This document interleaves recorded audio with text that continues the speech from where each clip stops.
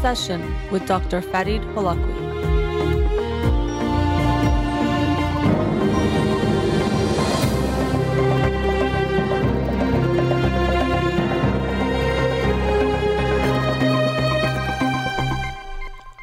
Good evening. Welcome to In Session. I'm your host, Dr. Farid Holakouee, and I'll be with you for the next hour here on Radio Hamra. Student number to call in 310-441-0555. You can follow me on Twitter or Instagram or like my page on Facebook to get updates on the show or suggest topics or books for the program. And the shows are uploaded at the end of each week to my SoundCloud page and podcast on Spotify and Apple Podcasts. Let's get to the books of the week. The book of the week for this week that I'll talk about on next Monday's show is Make Your Art No Matter What by Beth Pickens. Make Your Art No Matter What, Moving Beyond Creative Hurdles by Beth Pickens. Saw this book, as often happens, drawn by the cover. Also been exploring some more creative outlets myself. I might share about it at some point, whether it's on today's show or another show. It started an improv class just last week, which actually I highly recommend for anyone to do, not even if you have any interest in comedy or improv or anything like that, but just as a life experience. So I saw this book and decided to check it out. Looking forward to reading Make Your Art No Matter What by Beth Pickens and sharing it with you next week. All right, the book of the week from last week that I'll talk about tonight is Strangers to Ourselves by Rachel Aviv. Strangers to Ourselves, Unsettled Minds, and the Stories That Make Us. And both the title and subtitle have quite some significance, which I'll get into.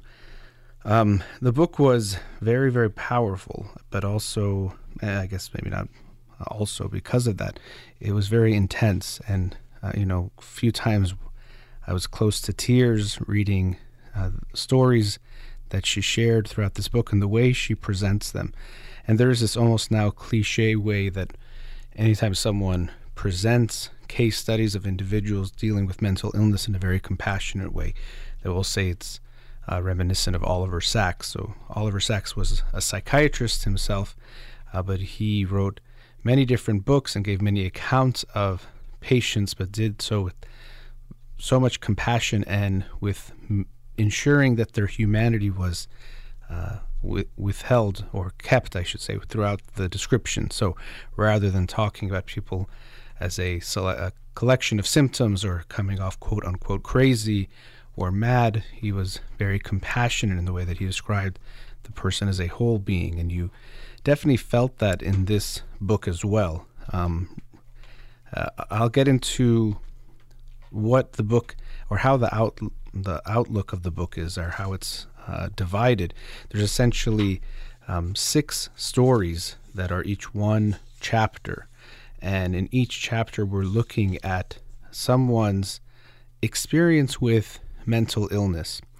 And interestingly enough, she starts the first chapter, it's called Rachel, or it's the prologue, and that's the author, Rachel Aviv, and she shares her own experience, heartbreaking, that at 6 years of age she was hospitalized for what appeared to be an experience of anorexia. And we see this young girl, she's talking about her own account and how she wasn't even aware of what was going on or what was happening, or to really know what she was doing or why she was there, and how she was trying to piece it all together.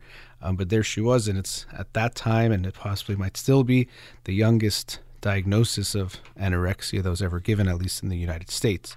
So I thought that was really meaningful as the author sets the tone for the book, that we're going to be talking about mental illness and mental health struggles, but even what is mental illness, and is it that also how we define mental illness won't just define the illness or how someone is suffering, but could start to define them, or that they might start to respond or act differently because of a diagnosis. So that's why that subtitle, Unsettled Minds and the Stories That Make Us. The stories that make us. If a psychiatrist tells you that you have this disorder and here are the symptoms, it can affect how you then act going forward. So here she was, Rachel shares her experience in the hospital, and of course being the youngest one, but then also seeing these kind of like big sister figures, one of which is Hava, who is the epilogue. She is introduced in this prologue, but then there's essentially a chapter for her at the end. But how seeing them and how they acted also in a way taught her possibly how to act or how to be or what she was dealing with. And so her own experience was there of this co-creation of her experience based on what she was going through, but then also how she was being labeled and how that affected her. Because, we talk often about labels being not just good or bad, but they're complex. Because sometimes when someone receives a label or a diagnosis, it could be very comforting on one hand. Okay, what I'm going through, it's not just me, so much so that there's a name for it, and other people go through it, and doctors might understand it, and with that could hopefully mean some sense of a good prognosis or treatment or something can be done about this. It can also be a bit, takes a little bit of the responsibility that could be good or bad away from it's not okay, something that's just me. There's this real thing, this disorder or illness that I'm dealing with. But of course, people can also feel judged or stigmatized by a label too, or that they become defined by it. And this is why we've seen movements away from saying an autistic individual to saying someone with autism, or a schizophrenic and saying someone who suffers from schizophrenia or someone who has schizophrenia, to make it so that their diagnosis is not all that they are more than that. That is just one part of who they are.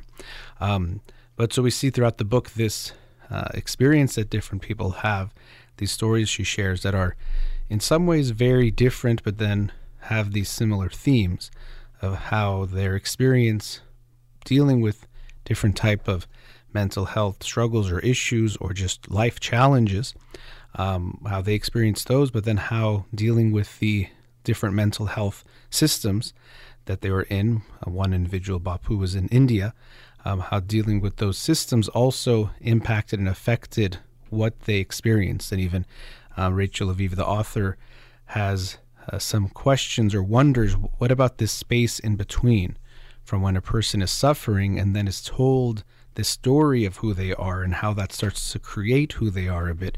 What about those times, those experiences in between? I wonder what that interplay is like.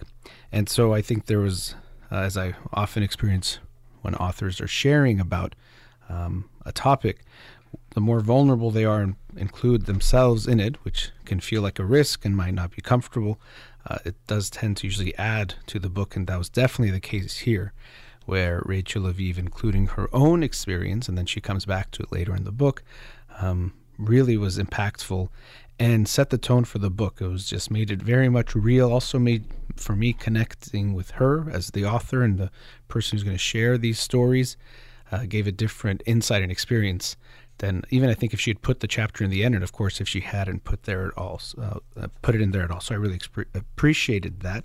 The first chapter of the book after the prologue, which is about the author herself, is about Ray. And this was a case I actually was not familiar with, but I'm glad I became familiar with it by reading the book.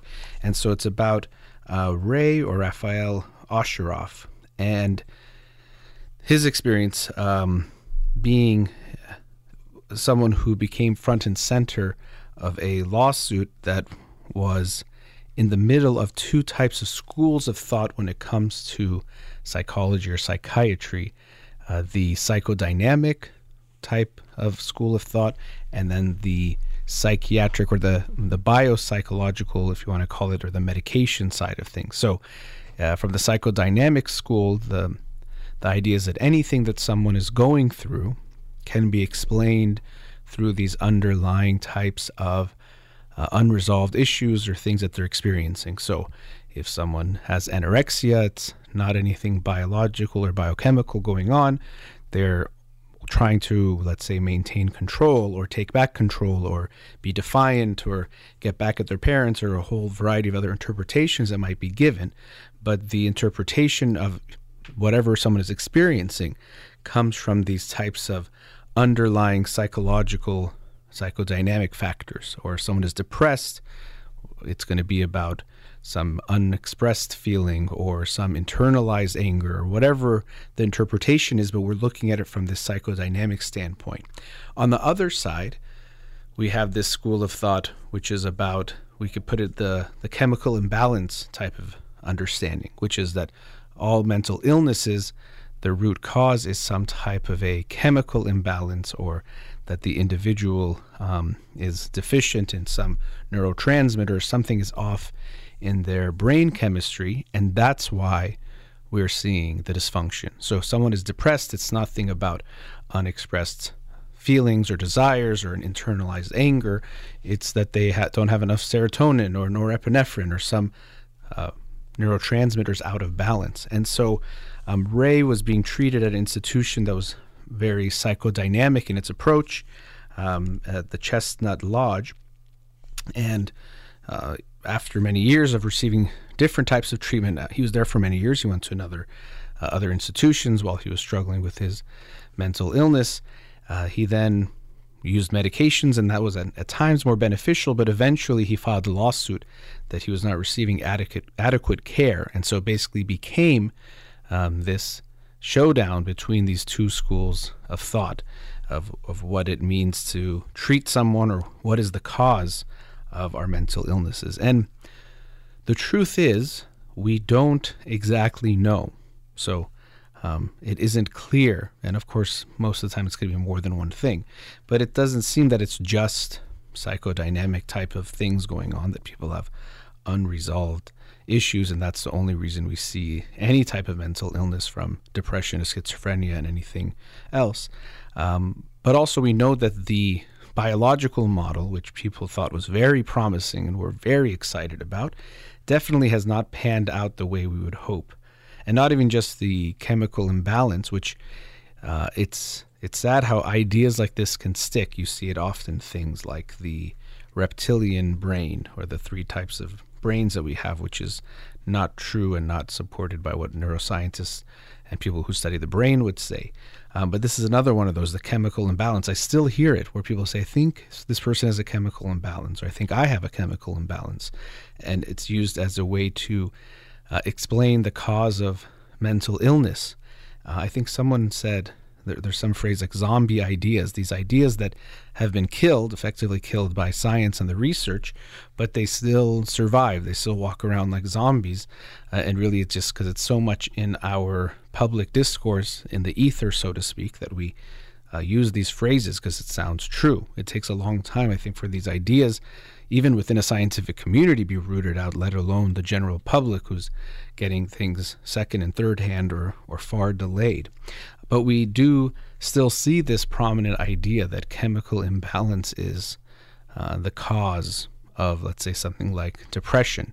But then they've done research even recently showing that it's not even about the serotonin levels, or it might not be. I really should present it that way, that serotonin is likely involved in mood.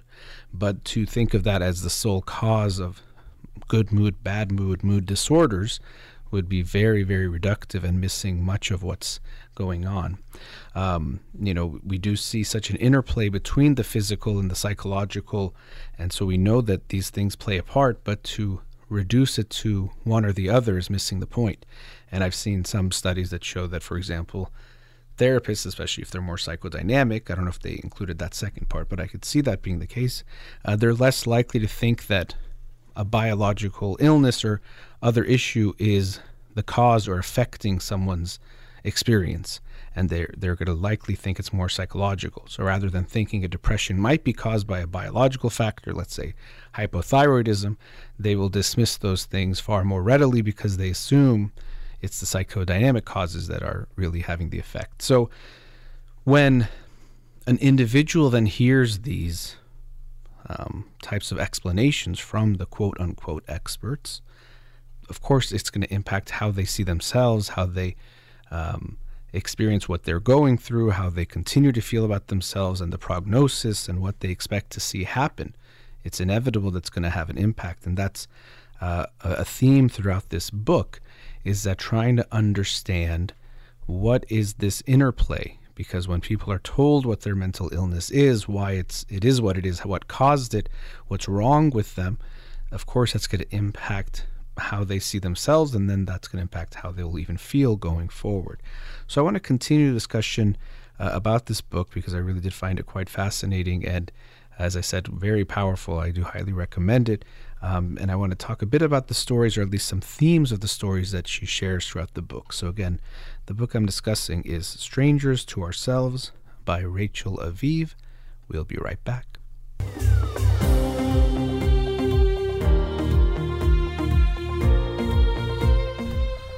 Welcome back. Continuing the discussion on the book Strangers to Ourselves, Unsettled Minds and the Stories That Make Us by Rachel Aviv. And as I mentioned through the book, she goes into these in-depth stories, each one about 30, 40 pages, looking at a different individual and their unique experience with mental illness and also mental health systems and social systems and structures. And they're all heartbreaking in their own ways. And what's also interesting for me reading these, I wouldn't call them case studies because they're more than that, but these stories of these individuals, at times I had different experiences relating and connecting to the individuals. As a psychologist, I would hope I have a sense of compassion for anyone, especially if they're dealing with a mental health struggle, illness, issue. But I did find myself at times connecting in different ways, or did I have a certain doubt about an individual's experience or see it a different way? And so I always try to think of reading not just as a passive experience, but as an active one where I'm looking at, seeing if I agree, disagree, have a different perspective, what else it reminds me of. And so it was interesting to see these stories that were shared, and sometimes feeling like I couldn't connect as much to an individual, and then all of a sudden I would feel something that would make me connect with them more. And I think that was because of the way the stories were shared and the way Rachel Aviv wrote the book. You get so many different insights, especially from the individuals themselves. Often she shares excerpts from the diaries or journals or memoirs of the people she's describing, which can at times give us some unique insight to what their experience was like in a way that, of course, no one else can explain better than themselves. As I mentioned, Ray, that was the case of an individual whose legal battle then was significant in the field of psychology, one that I did not know specifically about, but was happy to learn about. We learned about Bapu, who is in India, and her experience, which includes a lot of religious, spiritual types of experiences, at times thinking that she can communicate with gods, or she herself has healing powers. And here we get introduced to this notion of how much culture plays a part of mental health, how mental distress might be expressed, but also what we even consider healthy and unhealthy, or even not just unhealthy, but psychotic, or something that is delusional, or it would require medication, whereas maybe it's a cultural type of experience. And so here we can see that if we look at mental health, or to look at mental health, it's impossible to completely tear it away from culture or society or structures. One of the more meaningful books I read during graduate school, I believe the author was Cushman, but it was looking at the history of different psychological theories. And so we have this idea at times, or at least I definitely did then, and sometimes we'll still hold that when someone is sharing something, we think they're a great mind and they have some insights, that it is somehow just about an essential truth, and that individual is not going to be affected by the historical culture and context of their experience and whenever they are born and alive, and then also their individual family history and life experiences. But of course they are. They're always going to be affected by those things, as we all are, that all shape the lens that we use to view the world and understand the world. And sometimes having those different experiences actually can help us see different things, which can be good, but we do have to acknowledge, each of us individually, when we're looking at other individuals and also collectively, that there's no such thing as an unbiased lens, or a lens that does not have a particular shape, or that is just looking at the world or things objectively. And so that book was eye-opening for me to see if, looking at different key figures in psychology, psychiatry, and the different theories they had on human beings and the human experience, and how much we could understand it even better when we recognize their own personal experiences and then also the historical context that they were living in. So kind of to simplify it, someone like Freud, so much might have been made to be discussed about sex, and sometimes people will talk about that. Well, when we look at people's hidden desires or thoughts, of course, even in general, it could include sex, but if sex is being repressed in a Victorian era where you should not even think about, discuss, or have these types of thoughts or want to talk about them, well, then of course it's going to be even more of these things will come up when we go into someone's unconscious. And this is why actually I think the unconscious needs some significant rebranding, because it's seen as this dark thing that only has these, repressed angers and unresolved issues and sexual desires and things that are all dark and animal-like and negative, when it's not that at all. It could include a lot of those things, but also includes so many other feelings and thoughts and knowledge and things that we are not aware of or conscious of at any given moment. The analogy I use is that in a library, there's this vast library there. Some of the books might have dark things in them, but there's a whole bunch of very good, positive things there as well. And so that's like our unconscious. It's that library. It's not just these negative things. It includes things that we might see as having a negative thought or impact, but it's not just those things. So when we look at psychiatry and psychology, even throughout its recent decades, we can see the impact of different cultural factors that impact what we think is healthy or not healthy. I remember taking a class on grief and then hearing people's perspective on it. And some people would think, well, if someone talks to their dead relatives, this is a sign of psychosis. And some psychologists or psychiatrists would have this type of a mindset. And so if they had a patient come to them and they were saying, I spoke with my dead grandma the other night, they would say, okay, this person is clearly psychotic and might even need medication. Whereas if we look at different cultures, and there are many, where speaking to the dead is actually encouraged and seen as something quite beautiful or as a meaningful experience, we can see that it doesn't mean that they are in any way mentally ill. They might be quite healthy in expressing something that makes a lot of sense in the grieving process, that we still have much to say to our now deceased relatives. We might still want to continue that relationship with them, and the grieving process might include all of that, and it might even be once they've passed. Or the notion to actually verbalize it out loud versus doing it in our head. Sometimes we think, well, if I'm doing it in my head, that makes it more okay than if I say it out loud, when it doesn't have to be the case. These are cultural types of preferences or values rather than something that I would see as universally meaningful. So Bapu has these spiritual experiences that people label her a certain way, and for me a big indication or way of looking at mental illness, and this is often even when we look at how mental illness is often defined, is the individual under distress. That's a big thing. So if someone is hurting, that's very real, and we don't want to undermine that. But if they're not hurting and we think they should be a different way, that's always something we want to be mindful of. This notion of quote unquote normal and how someone is supposed to be. That's something that we have to be very mindful of, is going to be affected by so many cultural assumptions and factors.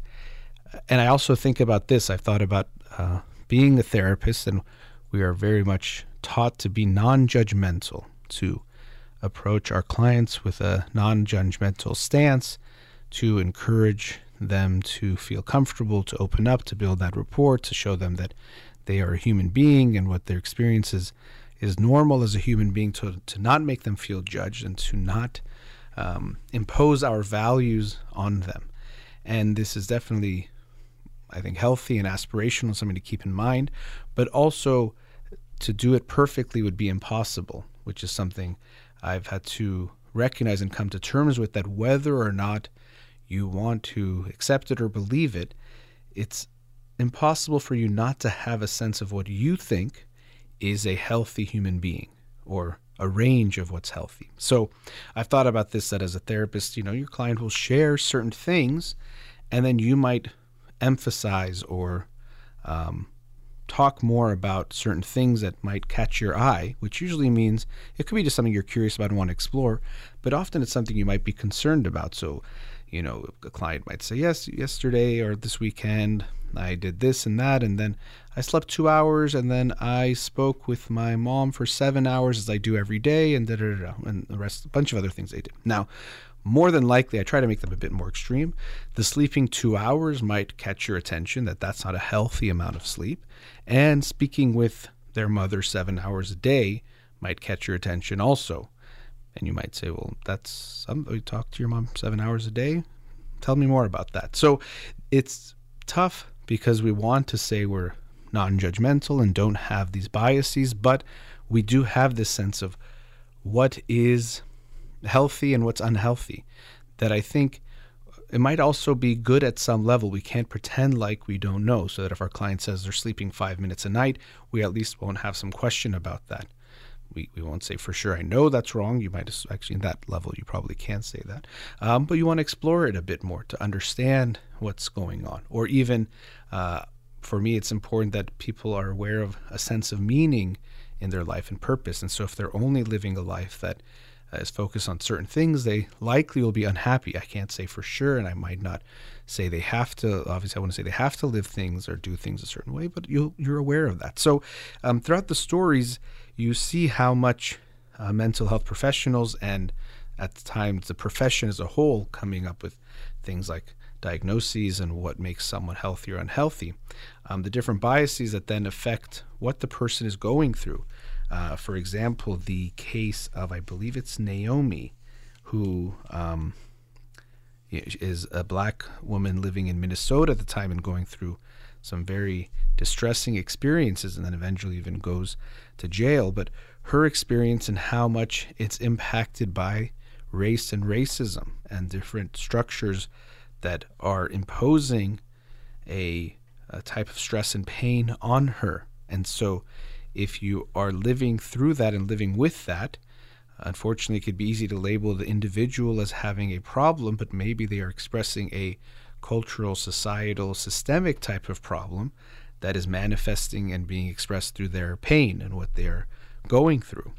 And so racism itself can be a big cause of even medical and physical ailments, and also mental illness and ailments. And so if we only look at the individual as the problem, we might be missing the bigger picture, that there are systemic issues here that are causing pain and problems.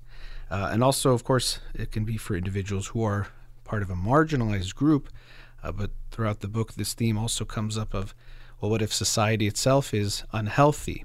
So, for example, people are feeling more disconnected and lonelier than they did before.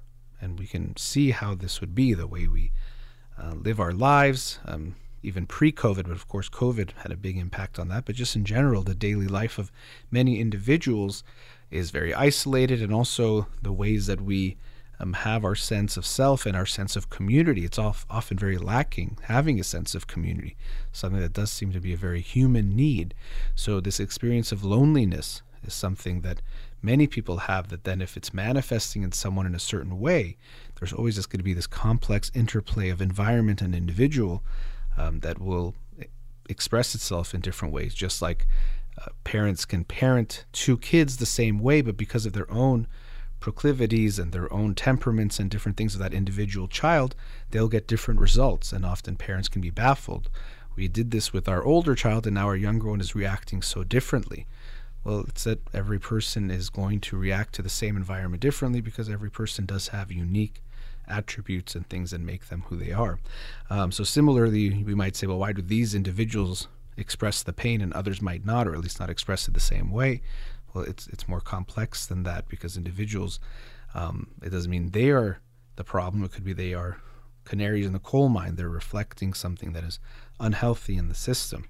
We also know that Black Americans are even by medical students and by doctors, thought to, for example, have thicker skin and feel less pain. This has actually been researched and found, and it could be related to especially the negative health outcomes of black women and black women who are giving birth, who are far more likely, I think it's over 2 times more likely to die during childbirth.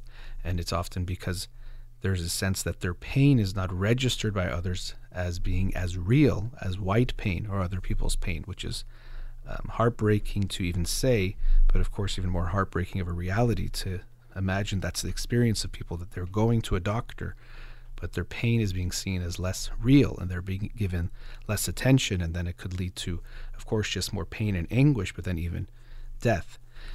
And so this book is a great exploration of these various themes. It's not something where she has this clear conclusion that this is exactly what's happening. Even there's a whole chapter that really the main focus is on medication and being on medication and what that's like. And again, it's not one of these black and white things that medication is bad. It's definitely helped many people. I'm talking about psychiatric medications, antidepressants, for example. Definitely helped many people, but many people have very bad experiences on them. About a third of people don't get helped at all, but other people have negative side effects while they're on them, and then also some really bad experiences withdrawing, and she shares some of those stories. And it also then brings up this notion of who am I?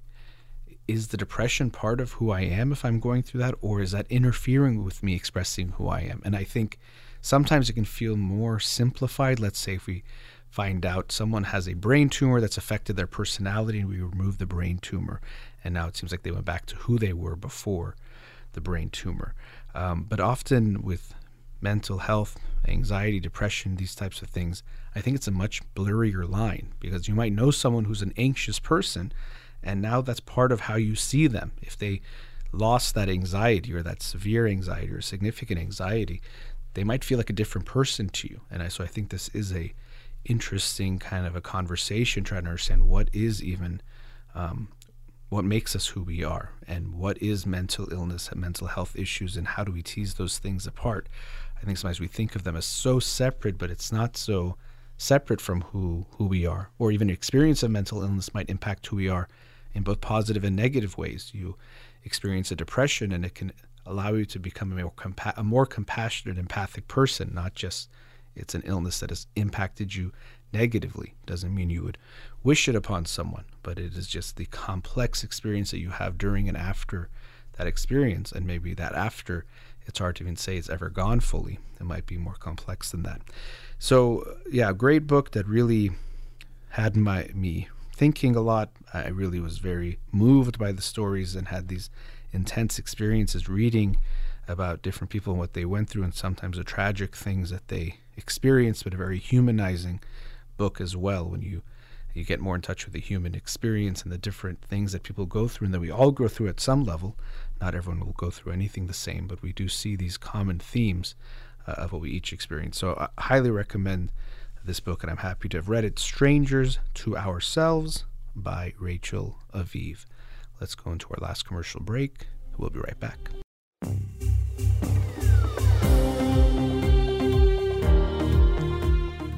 Welcome back. So tonight was discussing the book Strangers to Ourselves, Unsettled Minds, and the Stories That Make Us by Rachel Aviv. And you know, that part, the stories that make us, we might not realize that we have a story that we tell about ourselves and understanding who we are, kind of making sense of who we are. And so, you know, we don't live each moment like we just woke up and it's a fresh experience. And that's actually for the better. It allows for us to function in so many ways. I was mentioning the unconscious and how it definitely needs a rebranding, because we see it as this negative thing, but we can understand the unconscious as all these stored experiences that we have had in our lives, and how it allows for us to use our brains as a predicting machine, rather than sometimes we would think of it as a thinking machine, but it's a predicting machine that would allows us to enter a situation, and without our awareness we start to already prepare for it or have expectations that allows for us to respond more quickly than if we didn't have any of that. If every time I walked into this building, it felt like a new place, that's not good. But we can imagine, or I can imagine, that even as I'm driving here, I start to somehow, my brain and body is preparing to do the show, and then parking and coming up and then walking into the room. It all does things that actually helps me rather than experiencing it and approaching it in a purely fresh way. And that also means that we have a way of looking at ourselves or predicting who we are and what we are, and also what we're going to do. So we have a narrative about who we are. And sometimes that story is seeing ourselves in a positive light, sometimes in a more neutral light, or maybe sometimes a negative one. We might look at ourselves and think, oh, I'm so bad, or I'm so, useless or worthless or unlovable. Or we might see ourselves more neutral, or we might have a more compassionate, positive feeling about ourselves. Actually, in one of the stories in the book, trying to move away from medicine or showing this movement, there was one psychiatrist that wrote a prescription for more for self-compassion, I think it was, and then as far as refills, it said infinite. So it was essentially saying that this individual would benefit from just having much more self-compassion for themselves and repeatedly giving it to themselves. And something that so these stories that we tell can definitely impact how we see ourselves, what we predict we're going to do, how we interact with our others, and of course even ourselves. But as I was talking about who am I, who we are, identity, and how do we tease that apart from things we go through, like things like mental illness? Where does depression end and the person begin? Or is getting rid of the depression making them become who they are? Or are we losing something in who they are within that? And so she shares, the author, as I mentioned at the beginning of the book, she shares her experience as a 6-year-old being hospitalized for what appeared to be something like anorexia. But again, here's where the diagnosis itself has an impact on the individual and their experience. But she later shares her experience taking antidepressants and what that was like, and the good and the bad of it. How good it would make her feel at times and make her feel like she can function better and interact with people and felt more alive, but also this experience of withdrawing and what that went through, and also the sense of, well, who am I? Is the medication bringing out who I am, or is it masking something about who I am or taking that away? And it's not so clear, I do wonder, I was reading it and thinking about this sense that we all, we have a sense of a negativity bias, and we worry about things because it makes sense. In order to survive, I have to make sure I avoid all the various things that can harm me or kill me, and it does make sense for me to then be focused on, or have a slightly more focus on, the negative to ensure that I survive rather than just seeing the positive. So I think there's some general way that all people have this bias, and it makes sense. But what I think, we can look at so many different aspects of human beings.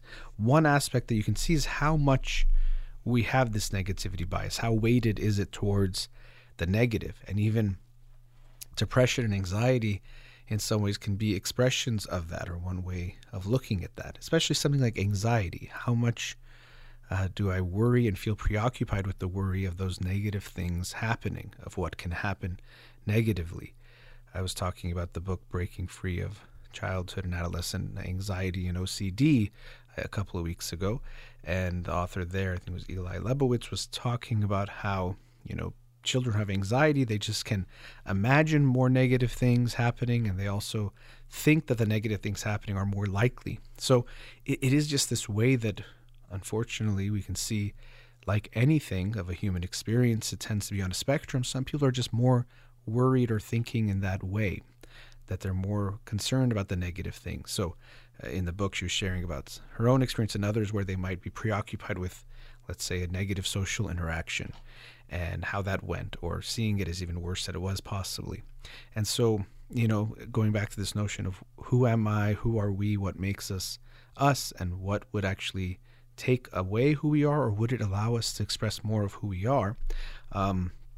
It does seem like sometimes an antidepressant, for example, turns down the volume on that negative worry part of us a bit. And of course, that sounds good. I can't, it's hard to say that's not good. Of course, it's not that easy, like turning a knob that works that cleanly, and also that it doesn't have any other effects. And there's a lot more, and not everyone even has any effect to it. But that was something that I thought about, that there's this sense that, it gives people some of that. And I don't think it's just through antidepressants. People do it in other ways.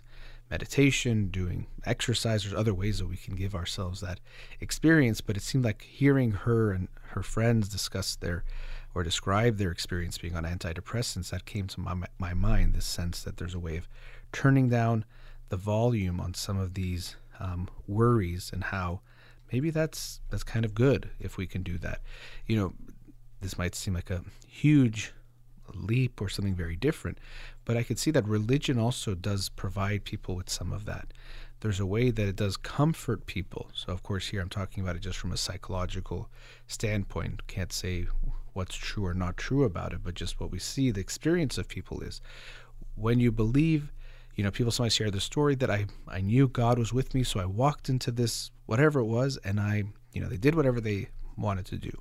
And so in a way, it's the sense of just their anxiety was taken away. Sometimes they even have this, I knew that God wanted this, so I was not nervous at all because of it. And so how I would see that is all of us would benefit from not being as focused on that negative. For example, taking more risks, trying new things, not being afraid of rejection or failure or getting it wrong, the perfectionism getting in the way. And so if there's something that we can turn to that helps reduce that, then we're all more likely to do more things, take more chances, and then because of that, grow and do more that makes us feel good. Almost all of us have ways that feeling anxious, worrying, keeps us from trying things and staying back, in the same place. So going back to that narrative, I was saying that story, we kind of stay within a certain space that feels comfortable for us and tell ourselves a story. I'm the kind of person that does this, and I'm not the kind of person that does these other things that feel risky. But it's not that we're not that kind of person. We maybe haven't done it yet, and we don't know if we can do it yet. But it just feels safer and more comfortable to stay here and tell ourselves, I don't even know. I can't do that. I've never done that, so it must mean I can't do it. But if we had something we can turn to, I think that would be helpful. And I think, sometimes it's funny to think that eternal life can give people that comfort, which it can, thinking that there is a God and I'm going to go to heaven can make people feel very comforted. But actually, as I'm just saying, and now I could see it the other way too, that realizing life is finite can give you some of that same comfort. So knowing that we are going to die and you only have so long to live can also be comforting when it makes us realize, okay, well, let me go for it. One is I won't have forever to try. We do have this false sense that we wouldn't acknowledge, but unconsciously, that we're going to live forever, or we have forever to do whatever we want to do as we avoid thinking about our own death. But also knowing that you will not always be here and there's an impermanence to it. It can create anxiety, a death anxiety, but also can give the sense of comfort that, well, it'll be gone anyway.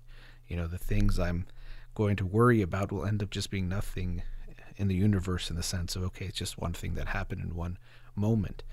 The way our feelings function, and really the way they have to function, is to make us feel in that moment that whatever it is we're feeling is so important, the most important thing. Which is why when we have anxiety, even if logically you can know that you're not in danger, let's say if you have a fear of flying, it's just impossible, or very hard, I should say, to override that feeling, because the sense of panic and fear is so real, it feels so real, that we can't overcome it. So it can be a way that we can challenge our own feelings to recognize that. It doesn't take them away, but sometimes it can make it a little easier to deal with that powerful feeling. That when it feels like, okay, if I make a fool of myself in front of these people or say the wrong thing, it feels almost like death. Well, you're going to die anyway. But it could also remind you that that feeling is stronger, because that's how the feelings work. Just like pain, we can think of how physical pain, it makes sense for it to make us feel like it's worse than it actually is. If you were designing a type of even robot or animal or being, you wouldn't want it to be just right about how much pain would kill them. You would want it to think it's going to be killed much earlier than that, to not risk getting killed. It reminds me of a gas gauge where it tells you you're on empty before you're actually on empty because it doesn't want to risk letting you get to that point. So it wants you to worry earlier than you actually need to worry about it. So our pain works the same way, whether it's physical or emotional. And so that knowledge can help us recognize we can try to override it a bit more, that I'm feeling like this is scary, but really that's my brain, my body trying to protect me from thinking that I might take a risk that's too big to keep me safe. But actually, I'm probably going to be okay. So I think feelings are great, and we always want to listen to them to try to understand them, but not just let them be dictators that if I feel something, I act on it purely, but that I can understand where it might be coming from and where it might actually even be misleading me if I don't take a closer look at it. Would want to continue on this, and I'm sure I will, but reach the end of the show. Big thank you to Ghazaleh here in the studio. You've been listening to In Session with Dr. Farid Holakouee. Zan Zendegi Azadi.